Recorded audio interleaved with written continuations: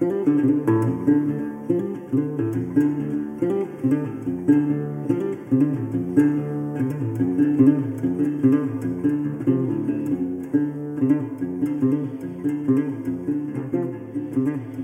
to episode, I think it's episode 120 that we're on now. I'm joined by two good friends, Laura and Thomas. So, hello guys, how are you both doing? Hello. Very Hello. hot. Yes, Very hot. it's sweltering heat in Ireland and UK at the moment. I don't think I've ever experienced heat like this in Ireland. Yeah, so Thomas, you always complain about the weather in Ireland. What is your opinion now? What have you to say about the weather in Ireland now? Everybody complains about the weather. That is in true, Ireland. It's but not I was just going to me. say, yeah, it's not just Thomas. Okay, that is true. So Thomas, what do you say about the weather? We went from 16 degrees to 27 degrees in the span of 2 days. I mean, it's a bit ridiculous here. That is true. But I mean, we are still complaining about the heat now, and we've been waiting for it to now. But anyway, it's good that we have some good weather. We can be outdoors again. And yeah, well, it did cause me to not play that many games because as when well, the weather yes, is this good, you don't sit inside behind. That's why to be honest. there's only one game each, I think, so far. That's because again, the same. I haven't played many games with this weather. Now we will talk about a possible way we can play more games, maybe next year.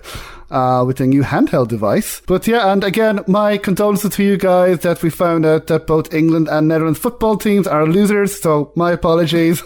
Hope you guys are feeling okay after your defeats. How did Ireland fare? The last game that we played, we won, so we are winners. And then what happened after that? Oh, that was a friendly, the last game we played. But going by the most recent results, Ireland won the last game. I mean, It was against Andorra, but still we won that match.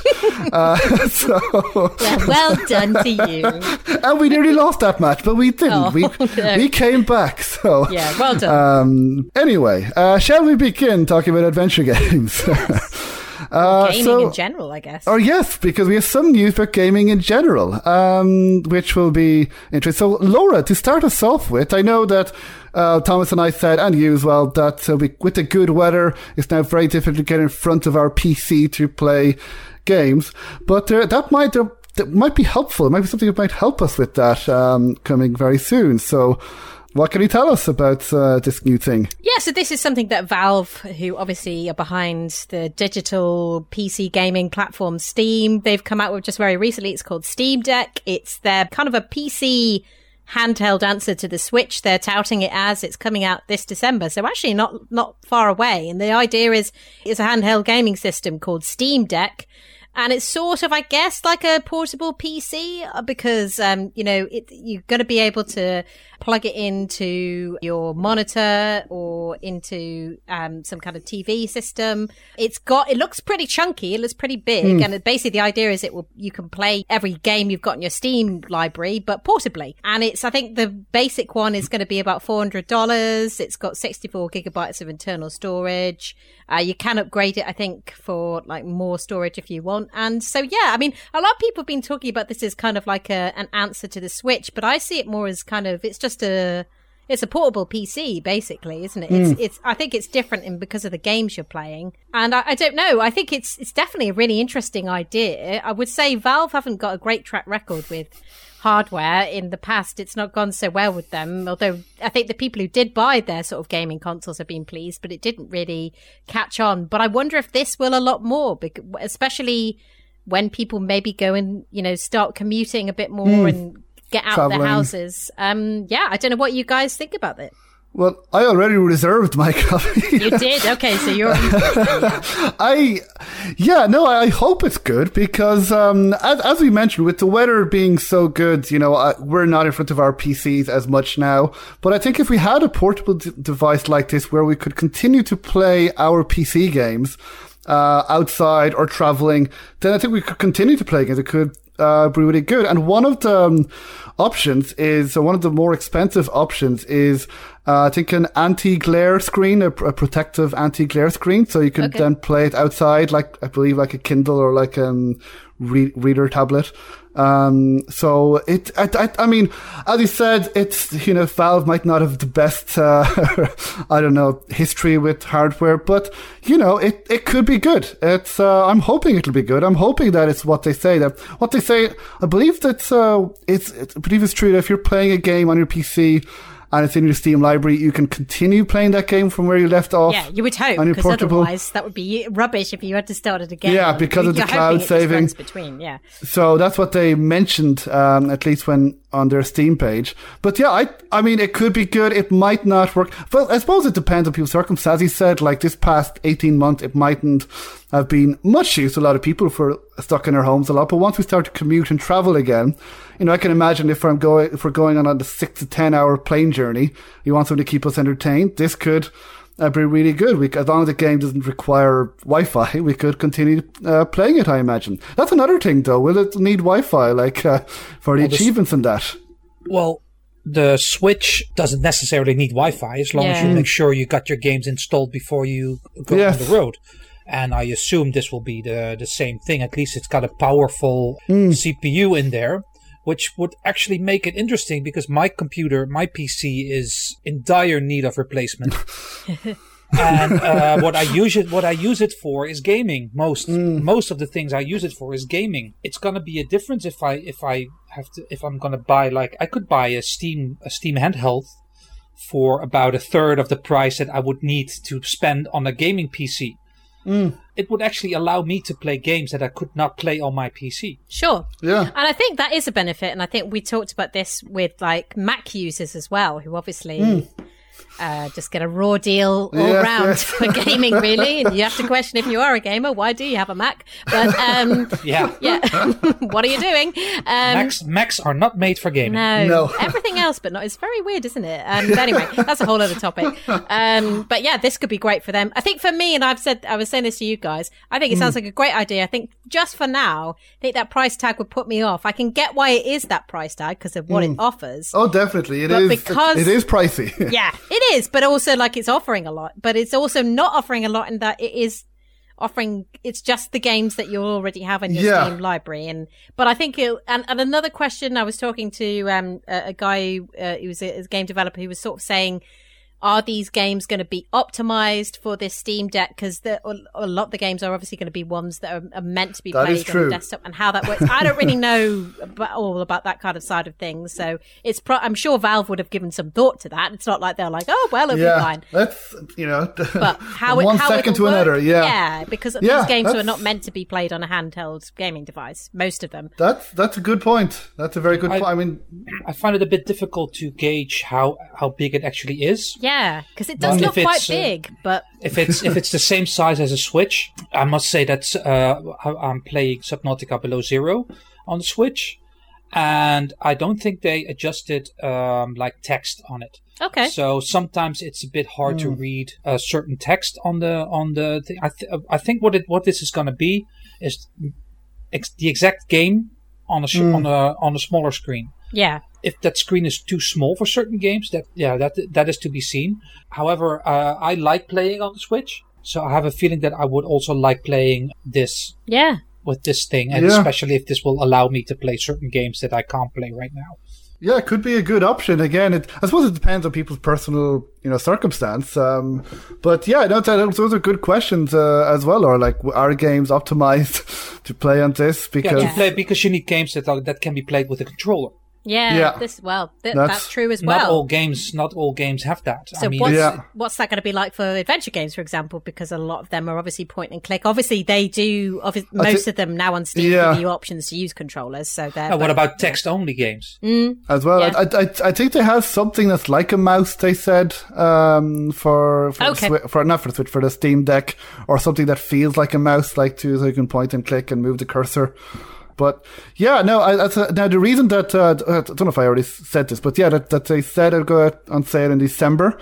But then I saw that the next time they said it'll be available is Q3 2022. At least for the two more more expensive options. And the cheapest option is available. They said the next batch, I think Q1 2022. So already there seems to be a high demand. So yeah, I can imagine, because I mean, if you just think about how hard it's been to get hold of a PS5 yes. for people, I don't know if it's going to be quite as hard as that, but some people are still trying to get waiting, these, which is madness. So I think there's a complete shortage in general with sort of console hardware. So well done, Shorsha, in reserving. Maybe I should have reserved one. I'm thinking, should I have reserved it? You see, I don't know, because as what you were saying with the questions you have, will it be good? Will the games be properly optimized? Yeah. But then again, you got to think that Valve, surely they know what they're doing, right? Yeah. I mean, they don't want to do something that would ruin their reputation for Steam. That. And you get a carrying case with it. Yes, that's kind of decent. Yeah. And I believe the most expensive option, as I mentioned, has an anti-glare, which I think should allow it to be played outdoors. Is that what you went for? Is that what yes. You went for? Oh, my bank account will not be happy. I was, because I was holding off, but I thought, you know what? I'm not actually traveling anywhere yet, so I think I can afford it for now, and then just don't go on holidays this year. You haven't had to pay up front, have you? You just paid. No, it just reserved it. What they said is once it's available, then you'll pay for it, and if that's not until Q3 2022, then it really looks as if they took an Xbox controller and a Switch and they smashed it together. Yeah, that's true, actually. But yeah, no, we'll say more about it. I mean, once I get it, I'll be able to speak more about it, because I was also thinking, should I get the VR set? I don't think I will now after I got this. I was going to say, yeah, I don't think I will be able to afford. There's too many. That Playdate thing as well. I don't know if you saw that. What's been out for a while. That's like a little handheld console as well. Is it? Panic, the people who published Untitled Goose Game, but they've done, I think they were also part of Firewatch, I think. I might be wrong. But yeah, it's very, very different to the Steam Deck anyway, but it's more like kind of, it has got a little handle got a little crank that you turn, and it looks very well made, but it's more in the kind of indie side of things, I think. Okay. And it's basically does subscription gaming, so they've teamed up with some indie developers, and every week you'll get a new game. So you just sign up to a package. That's interesting. Yeah. Very, very different style to this. Yeah, which is much more mainstream. Yeah. Oh, but that sounds interesting. Yeah, there you go. That's what I mean. There's all these different things coming out. There's too many. The Switch upgrade coming out in October. And anyway. Well, as soon as we can get it, we will speak more about it. Well, this could be a very, very, very serious competition for the Switch, because... Yes, true. Yes. I think most people who will get this will have a massive Steam library. Yes. Yeah. And a lot of these games are cheaper on Steam than they are on Switch. Except for the Nintendo exclusives, of course. Yeah. So it's a good... Excited for it for, adventure games, because Steam has a lot of those kind of cheap games. So if it means you can play more of them out and about, if it maybe will get more people interested in those kind of games, who knows? Yeah, absolutely. If you could play it, as you mentioned, commuting to work on the tube or the train or the bus, or if you're not in your home, if you don't have you don't have your big chunky PC that I have, but you still want to play PC games, you can. It's an option. You can just bring this handheld home or to the other place, and continue playing them. So, I suppose we'll keep our minds open. Yeah. I mean, I've already reserved, so I'm really hoping it's good. But yeah, that is the Steam Deck. You can reserve it from now, and we will include, I guess, the store page as well, in case people want to go through the different options and see the features and that, and then make up your own mind. So, but thank you, Laura. You've cost me a lot of money this week. No, thank you. Thank you. Hopefully it'll be a good thing. Yeah. But yeah, and also another news item that you shared with us, Laura, which I also find very interesting, is about Netflix. What can you tell us about? What did you read about this? Yeah, so this is interesting, and I found a bit more about it from the thing I sent you as well. But basically, so Netflix are basically looking to crack into the video game market. Obviously, at the moment, it's TV series and films that they stream. They've put this job listing out, and they're saying that they want video games to be part of the streaming service too. And what that kind of means is, it doesn't mean that, like they have with TV and films at the moment, that, games that are already out there are going to be on the service. So it doesn't mean like it's not going to be like a streaming service for games, because God knows how they'd arrange that with all the different like companies and platforms. Yeah. There already is a service like that. Yeah. Yes. For different, like there's PlayStation Now, which is streaming, but obviously it's with Sony rather than with Netflix. I think the idea is they've got their new Netflix interactive department, and they're sort of seeing it as a way to include more game style things on the service. So a job listing that they put out gives an example that of games that Netflix produced as Black Mirror Bandersnatch, yes. which I don't know if either of you I did. Yeah. Which I wouldn't say, I mean, in a way is a game because it's like an FMV. It is kind of, yeah. I mean, it's an FMV. You make choices on how the character proceeds. So I think that's what they're looking to do. So it's not going to be that you're going to have like video, like Call of Duty. And their own games. It's their own games. It's in-house. It doesn't mean it'll all be in-house. I think they'll probably be asking for pitches from developers, but it'll be only brand games that you can play on there. So you're not going to be playing them elsewhere, I presume, unless they're exclusive for some time, and then maybe they go elsewhere. As happens with other things. But yeah, I think what's happened, Netflix has sort of said, let's crack into this market a bit and do something a bit more interactive and do something a bit experimental and see where it goes. And I think it could be really interesting. I mean, they've also, I believe, licensed the Stranger Things game. That was their first game, like official game that they have licensed to another developer. And I think if this works again, this could be really interesting because you imagine all the TV series and all the movies that they have. And it could have tie-in video games as well. Like, you can imagine with, I don't know, pick a TV series on Netflix, I don't know, Umbrella Academy or as you mentioned, Bandersnatch, Black Mirror, or any other TV series that they could have an actual game to tie in with. It also kind of makes sense because the Netflix CEO has said that, at least for him, their main competitor is not the other streaming services, but it's Fortnite. And it's video games. Now, again, I'm sure other streaming services will have something to say about that. Yeah. But it's also a way for Netflix to differentiate themselves from Disney Plus and Amazon and Hulu and all these other streaming services. So again, if they do it properly, I think it could be good. I mean, again, it might not work because if it's just a money-making scheme. But, I mean, Netflix have lots of money, and I think that this is something they do want to get right. So... I think it could also be really interesting, and if it's another option, and I know that it's so they can get more subscribers, from the gaming market. But it's just the execution, isn't it? Exactly, that's the main thing. Got someone from EA on board, I think, an executive. So they're Mike obviously Verdi, trying to I believe, get people who get the industry. It's just whether they can.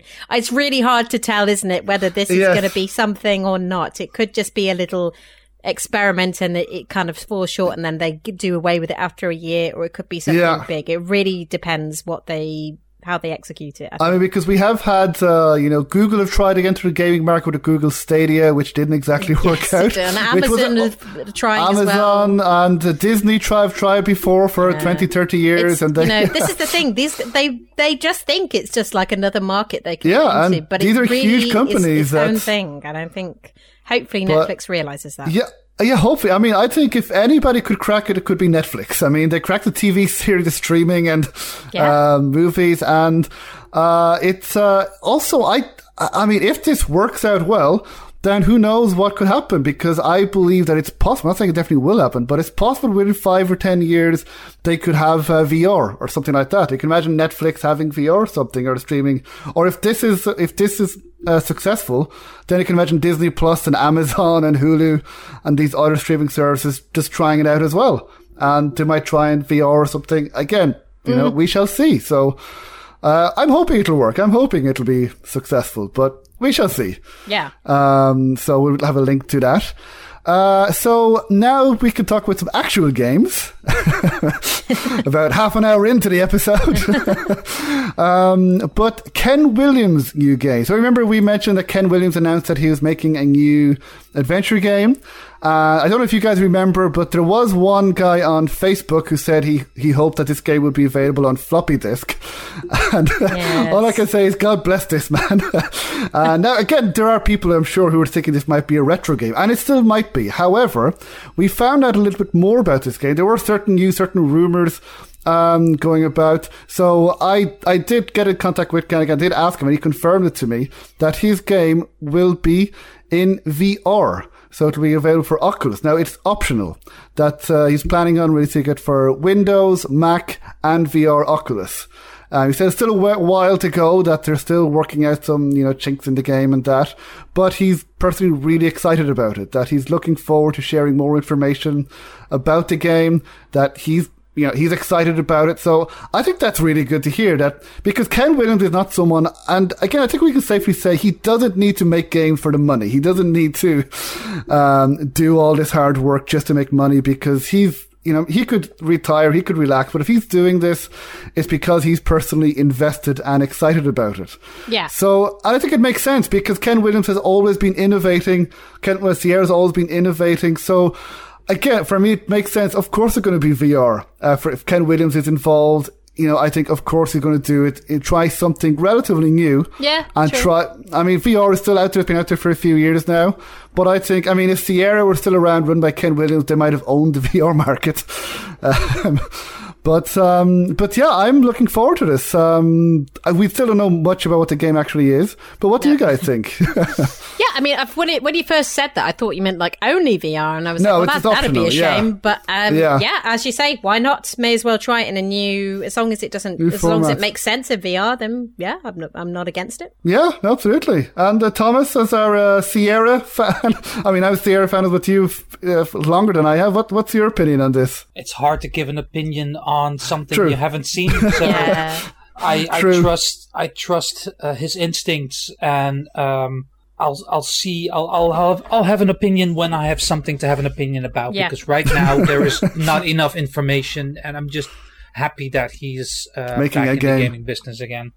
Yeah, I don't think I'll be playing it in the VR version, because I don't think I'll be able to afford a VR. No, I think that's fair enough. But I think it's, again, if it's a way to get more adventure games out there, and to innovate, then I'm all for it. Again, we shall see, because we haven't seen any screenshots. We don't know anything about the plot. We don't know anything about the style of game yet. So they are kind of drip feeding more information, but at least, it seems to be something that he wants to make. Ken Williams has good form. He has good, good instincts before. So.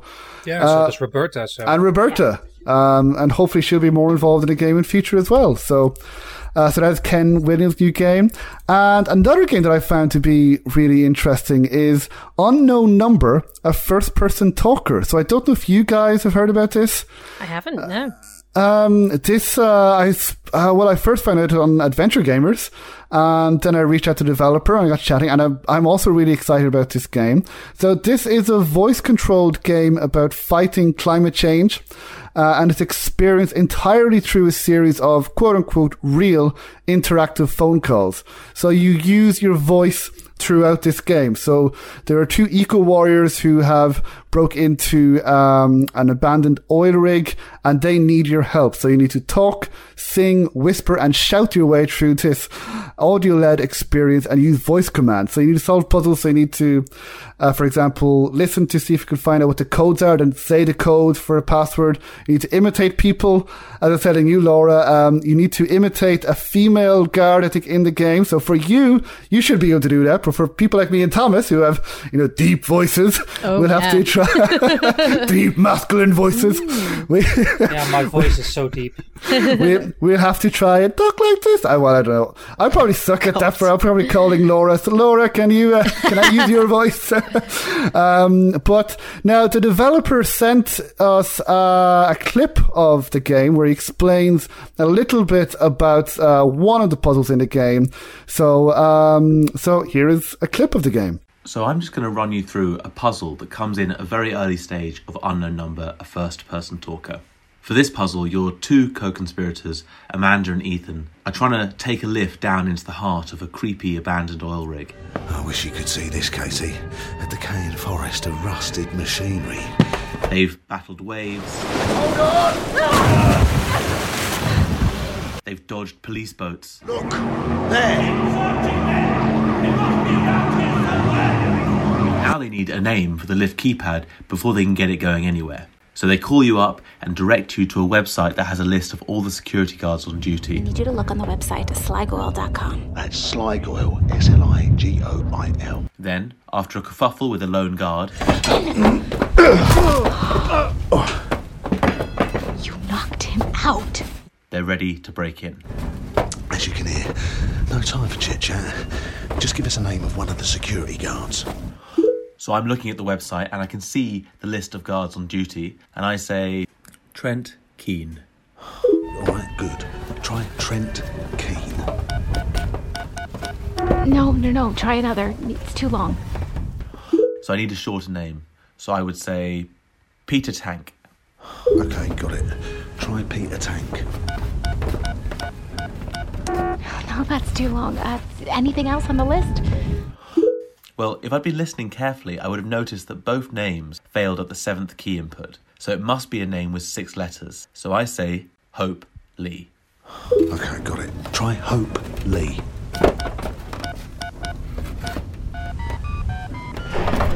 That's it. Great. Right. We're in the lift. Give us a couple of minutes. We're heading up into the heart of the chocolate factory. This is the very beginning of your journey in Unknown Number, a first-person talker. If you liked what you heard, the game will be out in early 2022 on mobile and on PC. Well, we've had games that are controlled by blinking, so I'm not. Yes, That's this is true. not really a stretch for when it comes to that. I'm actually surprised it hasn't been done. yes. It's And I'm intrigued about the idea it's about stopping climate change, and how that's going to sort of tie into it. Where I mean, it's an interesting concept. So yeah, I'm very. I like these kind of interactive games where it's kind of involves you to have to, sort of ARG type games, alternate reality games. So yeah, this is right up my street. I hope to speak to the developers pretty soon. Well, hopefully in the new year, in early 2022, at the time the game is out, I hope to have them on the podcast so they can tell us more. So yeah, that is Unknown Number, a first-person talker. And finally, a game as well. It's not actually really an adventure game, but it's made from an adventure game by an adventure game company, Daedalic. They reveal some gameplay footage of their new game, The Lord of the Rings Gollum, where you get to play as Gollum. And they showed some footage, and they said some of the locations that you will go through, and that it will take place other events that were not mentioned, or I believe that may have been mentioned in not the books, but the appendices or something. Okay, and they will play more that you. Apparently, Gollum went to, was it Elrond, where the elves were? I had no idea, but apparently we get to know more about the backstory of Gollum, and we get to play as him. It looks fantastic from the gameplay, and it is it's more a stealth adventure. Yeah. But again, I'm really curious to know how this will be. And it's supposed to be out in autumn or fall 2022 on PC, PS5, PS4, Xbox Series, Xbox One, and Nintendo Switch. And the Steam Deck, possibly. And a Steam Deck, possibly. By then. Okay, so quite a bit of news there. Now we can get to the games that we've actually been playing. Laura, you played a game. I'm not even sure how I can make a joke about this, so Good. Krill, give you enough time. That's a first. Oh, please don't let it be a last. No, No, I'm sure I'll have something later on. I'm but sure it's you will. The magnificent truffle pigs. Yeah. So this, yes. yeah. It's got nothing to do with truffle pigs, I'll just say. Aw. I think a lot of people think it does, but it's very much to do with metal detecting, and there's a reason why it's called truffle pigs, because you find out that someone who was a metal detector, when they did it with their friends, their dad gave them this nickname, and that's why it's called that. But it's sorry. What is a truffle pig for those of us who may not know? A truffle it's just a pig who searches for truffles. So truffles are very rare, artisanal food that pigs. Delicacy. Yeah, pigs sniff for out in the earth, and so posh pig.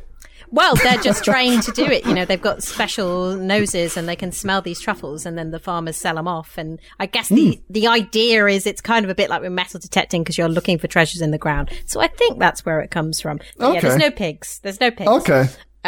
Sorry. There you go.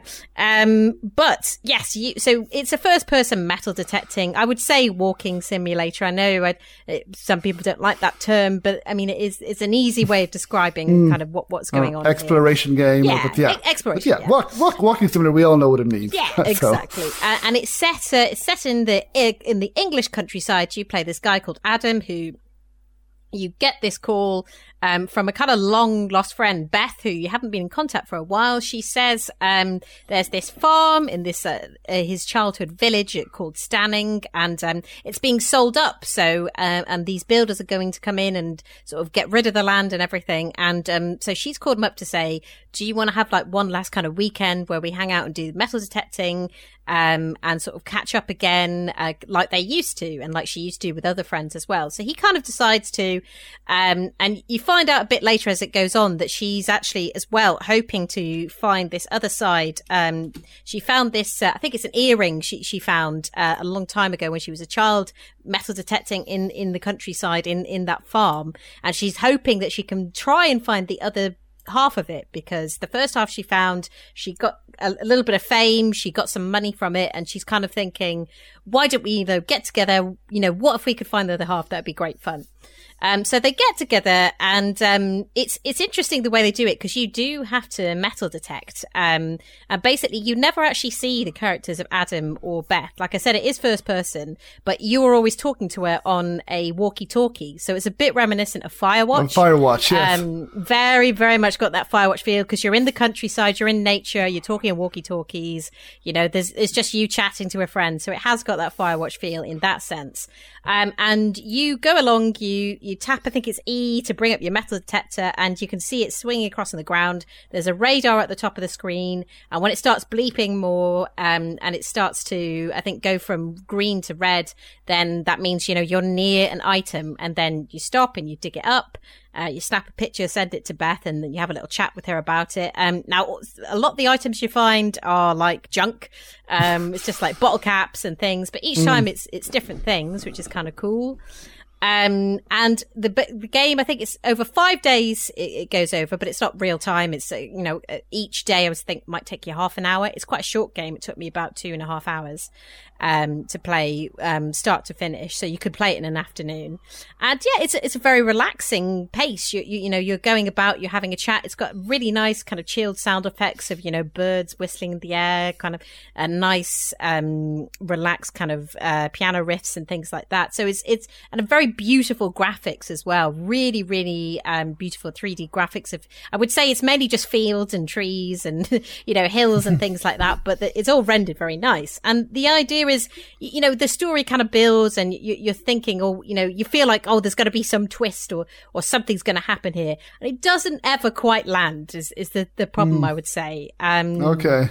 It wants to be, and I would say a bit like with Firewatch, where at the ending with Firewatch, and most people I know have been a bit like, Firewatch was great, but that ending was a bit like, And I think this is sort of the same, in that you're expecting some kind of big twist. I was expecting her to I don't want to give too much away, but I was expecting something to come from them doing all of this, or something to be revealed. Something is revealed, but I don't know. I don't know if it's just because the characters also aren't that likable, I would say.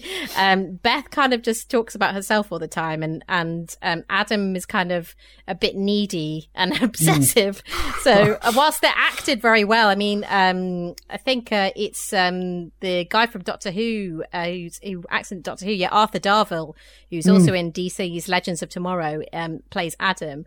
And Lucy Fish, who's another actor who's done quite a lot of different work as well as Beth. It's also, it's got good pedigree in terms of its developers. So the lead designer of Everybody's Gone to the Rapture is in there, has worked on it. You can tell. Oh. Yes, you can tell with how it looks, because it does remind me of Everybody's Gone to the Rapture, which also was a very beautiful game.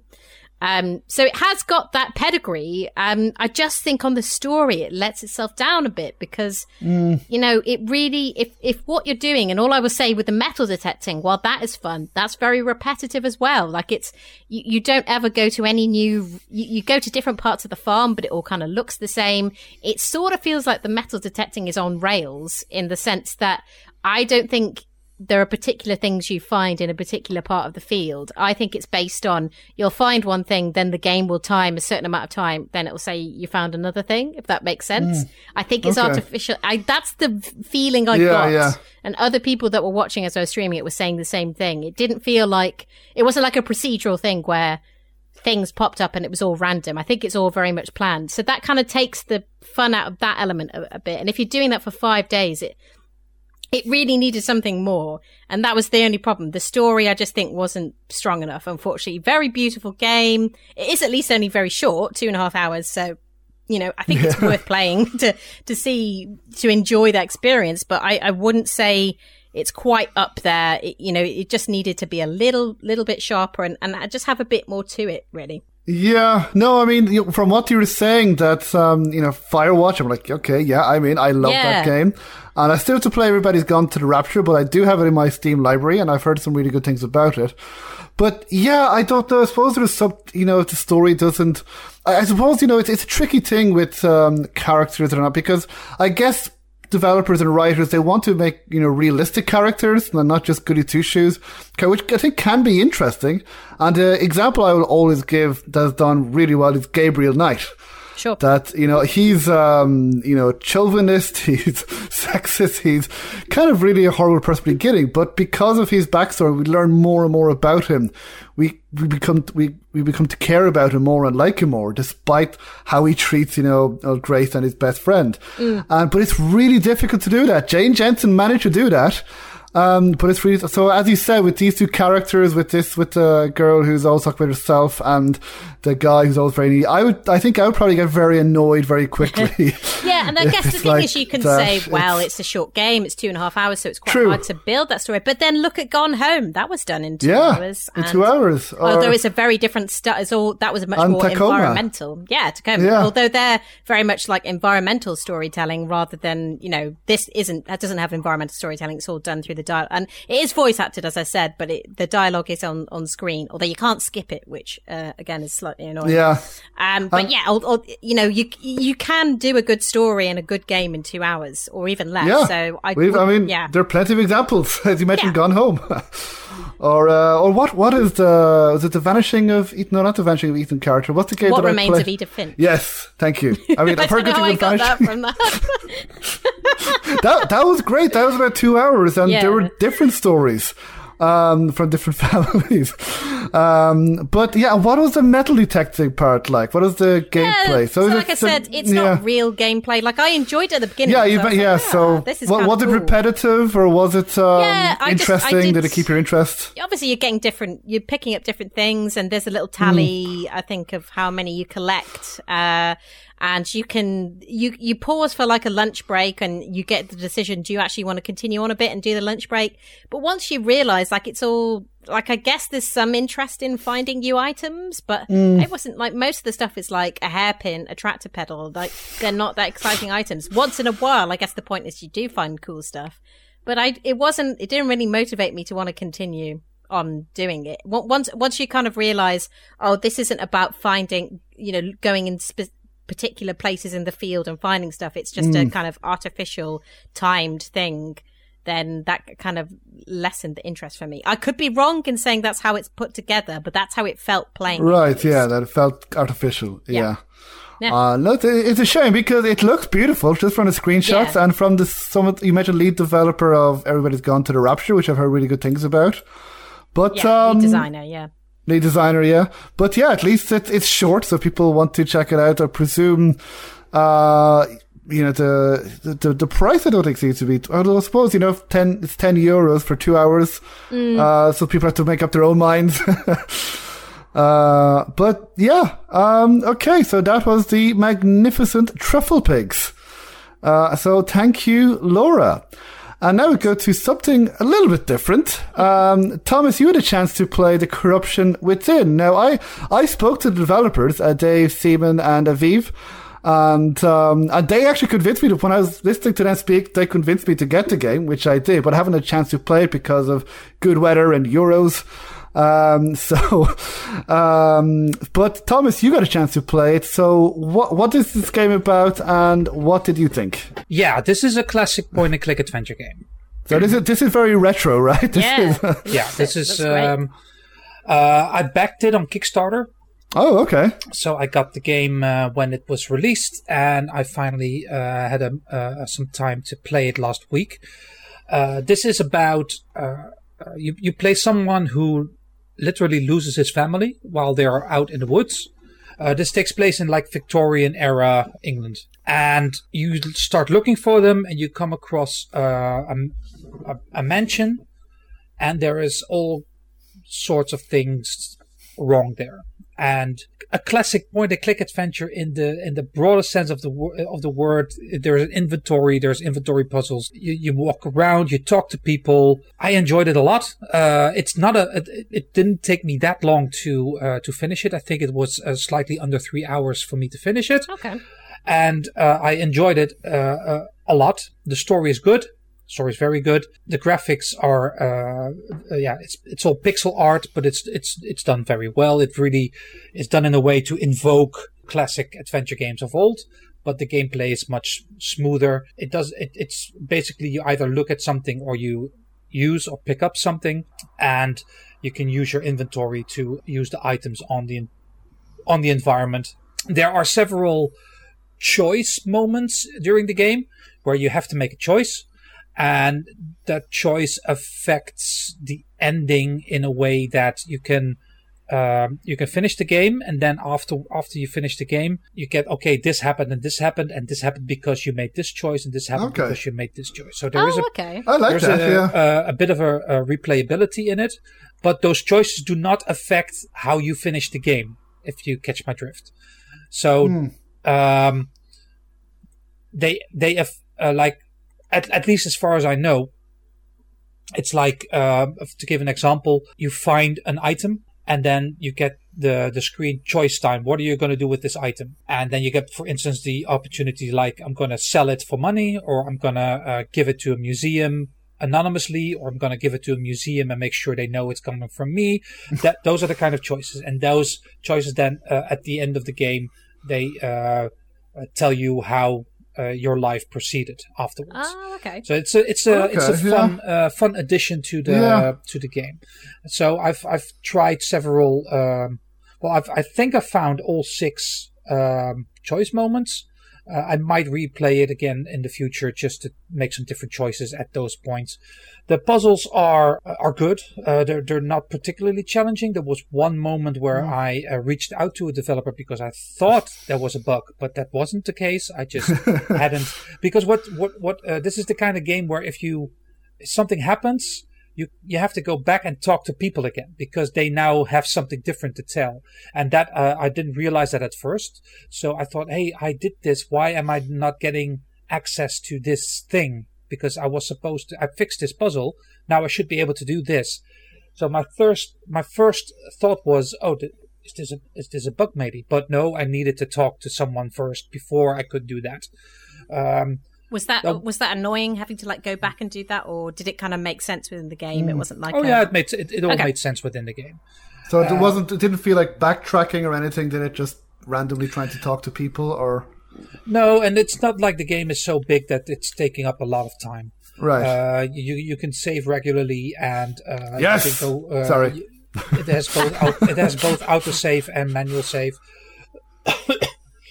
I played it. I finished it in an afternoon, and I enjoyed it a lot. So I would definitely recommend this to people who like classic adventure games, but also who like just regular adventure games. And as far as I know, this is their first game. It was it gives me a lot of confidence that their next game will be longer. And who's it by? Sorry. Cosmic Void and Dave Seaman are the developer, and Cosmic Void is also the publisher. So Dave Seaman made the Captain Disaster games. Okay, yeah. And what the Cosmic Void? He also he made Void Breach. Yes, and Cypher Seraph. And yes, Cyber Seraph. Sorry. Yeah, and so far their cooperation is resulting in a fun game. Yeah. Brilliant. Yeah, thank you very much. And so did the story stuck the landing, you think? Obviously, without giving any spoilers, but you think with the mystery game, because sometimes mysteries, when they're resolved, mightn't be satisfactory. But from what I'm seeing, from what other reviews I'm reading, people generally did seem to like the story. So what do you think it resolved satisfactorily? Do you think it was? I thought it did. Yeah. Okay, that's cool. I was not left with a bad taste in my mouth or anything at the end. It was like, okay, this is a very enjoyable game, and there are some horror elements in it that are well in place. It's really, if you're familiar with Victorian horror literature or in general, then you will definitely like this, because it really draws from that well, and it uses a few tropes in a good way. Yeah, I definitely recommend this. Cool. No, I'm really looking forward to playing it. And if people want to know more about this game, more about how Dave Seaman and Vive got together to make this game and everything else about this game, you can listen to my interview with them, because they were great to talk to. They were absolutely fantastic. So no, I'm delighted to hear that you liked it and the game seems to be good. I hope it's doing well. And I look forward to playing it myself. This was next on my list after the game, which I'm going to talk about now. And I'm sure the weather will get worse at some point, and we'll have more time indoors again. But yeah, that is The Corruption Within. And so thank you, Thomas. And this is available on Steam, right? I don't know if it's available. And itch, I think. Oh, cool. So that is The Corruption Within. So thank you, Thomas. Right, so now the game that I have played that I can finally talk about is The Forgotten City. Now, this is the second game that I've played with the word forgotten in it. The other game was Forgotten Fields. So there could be some sort of trilogy there with Forgotten. But no, it's got nothing to do with Forgotten Fields. So in this game, when you play as yourself, basically, in the present, in modern times, and for reasons which I'm not going to give away, because even though it happens at the beginning of the game, I don't want to give, spoilers, because it's kind of a surprise. You go back in time to the Roman period. And not only that, but you go to a city that is underground, and people there kind of are stuck there. So you want to try and get back to your time, to the present day. But then you realize that you speak to the magistrate, and he says that everybody is living under what's called the Golden Rule. So basically what that is if one person in the city commits a sin, then everybody dies. Everybody... Yeah, so everybody will be turned to gold. So you can imagine, in the real world, if that was the case, we'd all be dead. It'd be gold within a second. So in this scenario, there's not too many, there's about 20-ish people in the city, but if one of them commits a sin, then everybody dies. Now, the thing is, you can also commit a sin, which I found out because as an adventure game player, I was rooting through people's, personal items in the rooms, and it said, money, steal? And I said, yes. And then, it all went to hell. But the thing about this game, this is a time loop game. So you need to run back to the portal, which is easier said than done, and it's quite tense. And then you realize that you start back at the beginning of when you go back to the Roman time. What you need to do then is you need to find out who is most likely to commit a sin, and then try and stop them from committing a sin, so you can create a paradox, and so this doesn't happen, and you can go back to your present time. So that's the setup. Now, I really, really liked this game. I absolutely loved it. It's really good. It's a non-linear investigation game. So one of the things I liked is that you can choose kind of which direction you go. You can choose, if you click the Y button on the controller, or the E button, I believe, in the keyboard, you see a list of objectives. So, like Disco Elysium had the primary objectives and then the other optional objectives. So you have all these objectives, but then again, if you click a button, you don't see them anymore, so they don't take up space in the UI on the screen. So you can choose again which objectives to do first, which characters to talk to. Most of the puzzles are mainly dialogue based, so there's a lot of dialogue in this game. when you speak to different characters. And so you just have to travel around the city, speak to different characters, again, try and find out who is possibly going to commit the murder, or if there's more than one person, then help them out with different things, find out more about them, find out more about what's going on, like why is there a time loop, why are you in this historical Roman period, and just try and find your way back.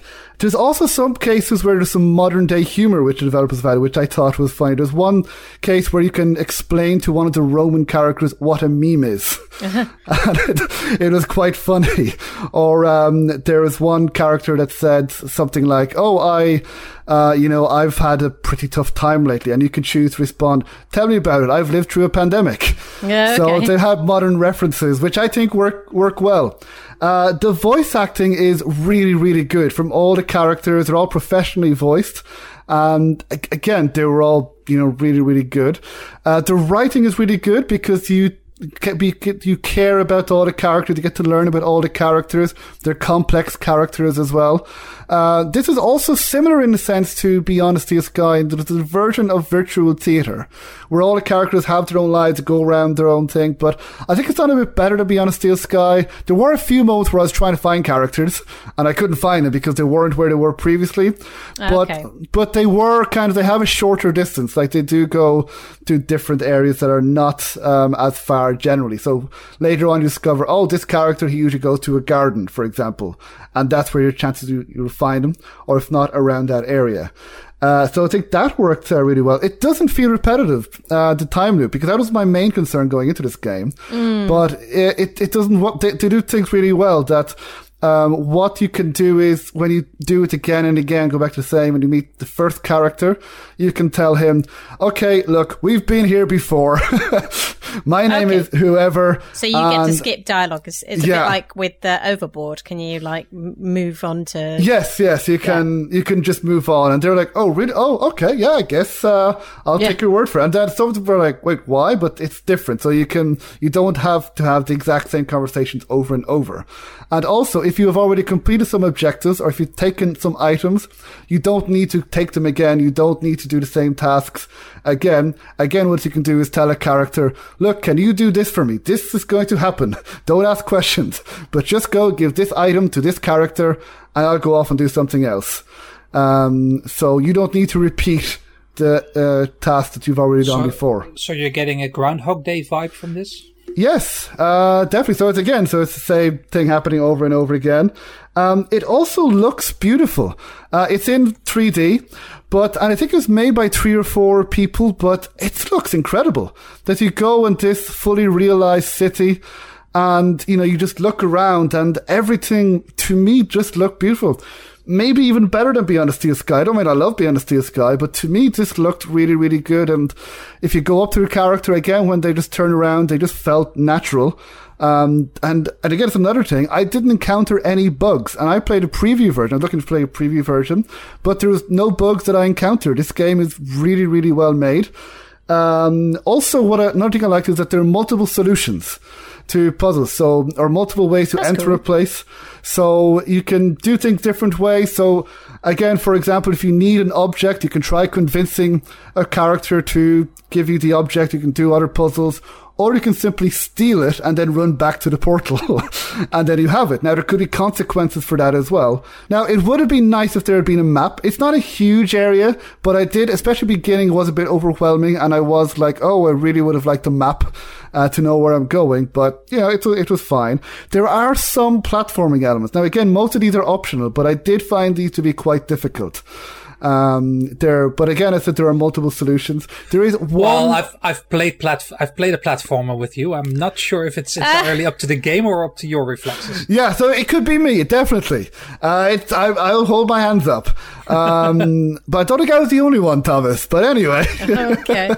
Ooh, let's start now. I'll hold my hands up. I did find it difficult, but again, most of them were optional. There is one task, one objective, which does have more action and platformy bits, but again, this is optional. And the game itself tells you, before you choose to accept this task, it says you can only choose this if you don't mind action or platform or horror elements. So I thought it's nice of the game to give us advance notice. And another thing you can do, Laura, you might be interested in, is you could choose to go around killing the characters if you so wished. Lovely, yes. I haven't done that, but I believe from the trailer you can. So I was going to say, in the trailer, it seems to be, it looks like you're holding a bow and arrow. Yes. Can you do that? Yes. You can get that later on in the game. You can get a bow and arrow. And if you I haven't killed these characters. I have used it for this particular task, but you can, and then see what happens, and then go to the then you presumably have to run back to the portal. But there are, as I said, it's non-linear and different. I haven't discovered everything. I got one, and there are 4 possible endings. I got one ending rather more quickly than I expected, because I was doing a task, and then next thing I realized I was at the end, and I was like, oh Jesus, I did not expect this. But again, it was very tense and very suspenseful. And this ending, it doesn't resolve all the mysteries of the game, but it is satisfying itself. But then clearly the developers want you to go back and play it again. Now there are manual saves again, so I don't have to go back to the very beginning. Because also I just realized that there was kind of like a puzzle at the end that I was starting to, and then I realized, oh wait, actually this game ended, but you can go back and replay it. And so that took me about 9 hours, just that first playthrough. Okay. And as I said, there is very little that I found kind of wrong with it. So I had difficulty with the platforming elements, but they're optional. Overall, I really, really like this game. It was originally a mod from Skyrim, and I believe it's really popular. It had over 3 million downloads, and so the developers have made this into an actual game with a full story. But it's really well written. I was really invested all the way through, and there are some difficult topics. I mean, there's poisoning, there is suicide. I know it's not exactly a horror game. There are some horror elements. But again, these topics are done really, really well. And the developers have clearly done their research into the Roman period, because you do discuss with the magistrate, like you can tell him that you find certain parts abhorrent, like the gladiators and the slavery and the women. And then he defends, like, no, this for us is normal. Now again, people probably won't agree, but then he's able to say, well, actually from what you're saying, in your time, in your era, things aren't all rosy either. So I really, really liked it. And I hope this game does well. I hope people play this game, but huge credit to the developers. As I said, I found no bugs. It was completely clean experience. That's, nothing odd. And again, this game is so ambitious, and it works. And I was really, really happy to say that, because I was really looking forward to this game. And as we all know, some of the games that were released this year that we were looking forward to maybe didn't quite hit the expectations that we were hoping for. But this game, I'm really happy to say that I absolutely loved it. I think this would be close, at least, to my top adventure games of the year, which I'm delighted to say. We'll see again, because maybe there'll be other amazing games. We've had an amazing year so far. So that is The Forgotten City. I could spend hours, but I'll just say I would highly recommend it. And it's from Modern Storyteller with the developers, and it's published by Dear Villagers.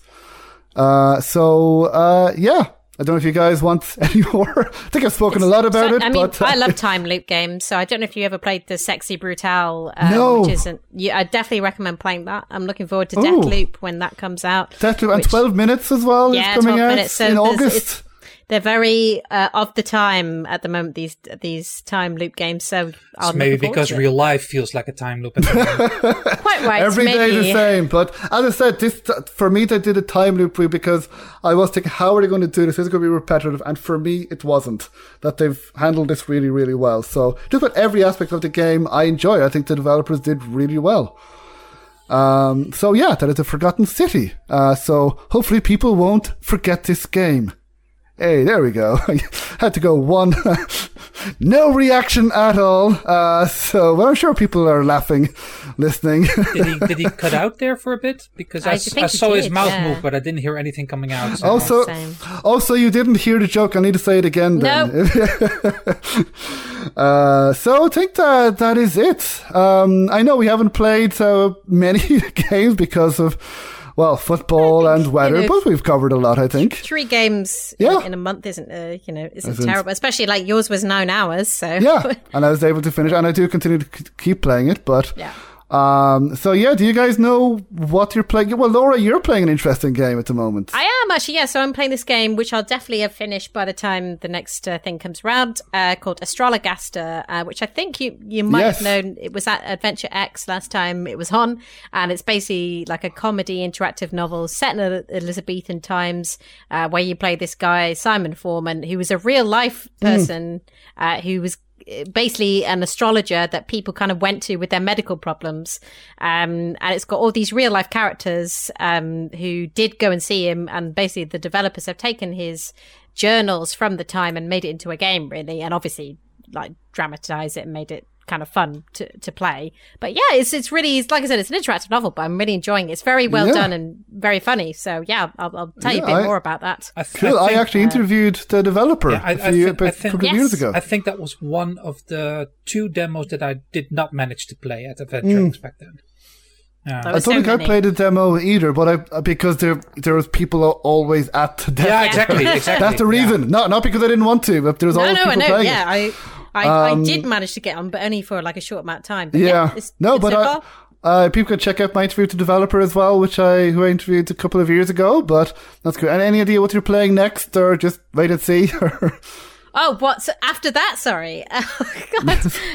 Well, just might be planning ahead too much. Can I not finish that and then have a decision? Yeah, well, you can. I finished Bloodborne. I'm playing Demon's Souls at the moment, but that's not an adventure game.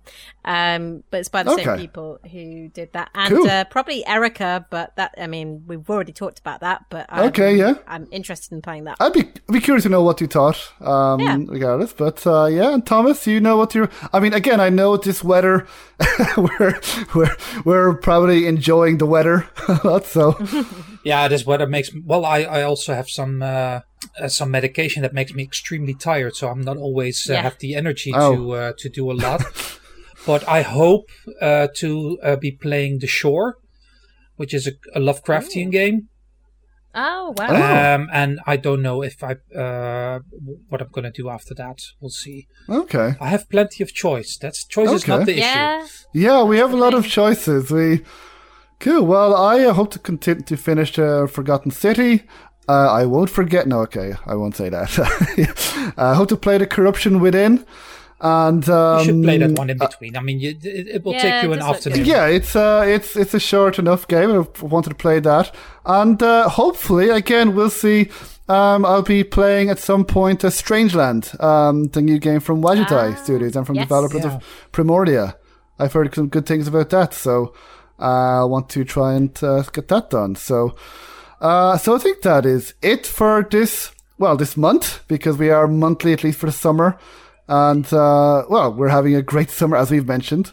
So we will be back in August. Yeah. Before that, I'll be uploading my interview with Silvernode Studios, who discussed their game 9 More Lives. They were supposed to release this game this year, but again, because of COVID and everything else, just life in general, they have pushed back the release date. But I'm uploading the interview with them because they're really cool guys, and I hope that people listen to this interview and find out more about their game, which demo I really enjoyed playing, so I'm looking forward to that as well. So that will be at the middle of August, I believe August 13th. And then we'll be back at some point at the end of August, talk about the games that we've been playing. So again, thank you for listening, everyone, and hope you enjoy your summer or winter, depending on where you're listening. Thank you, and keep on questing. Bye.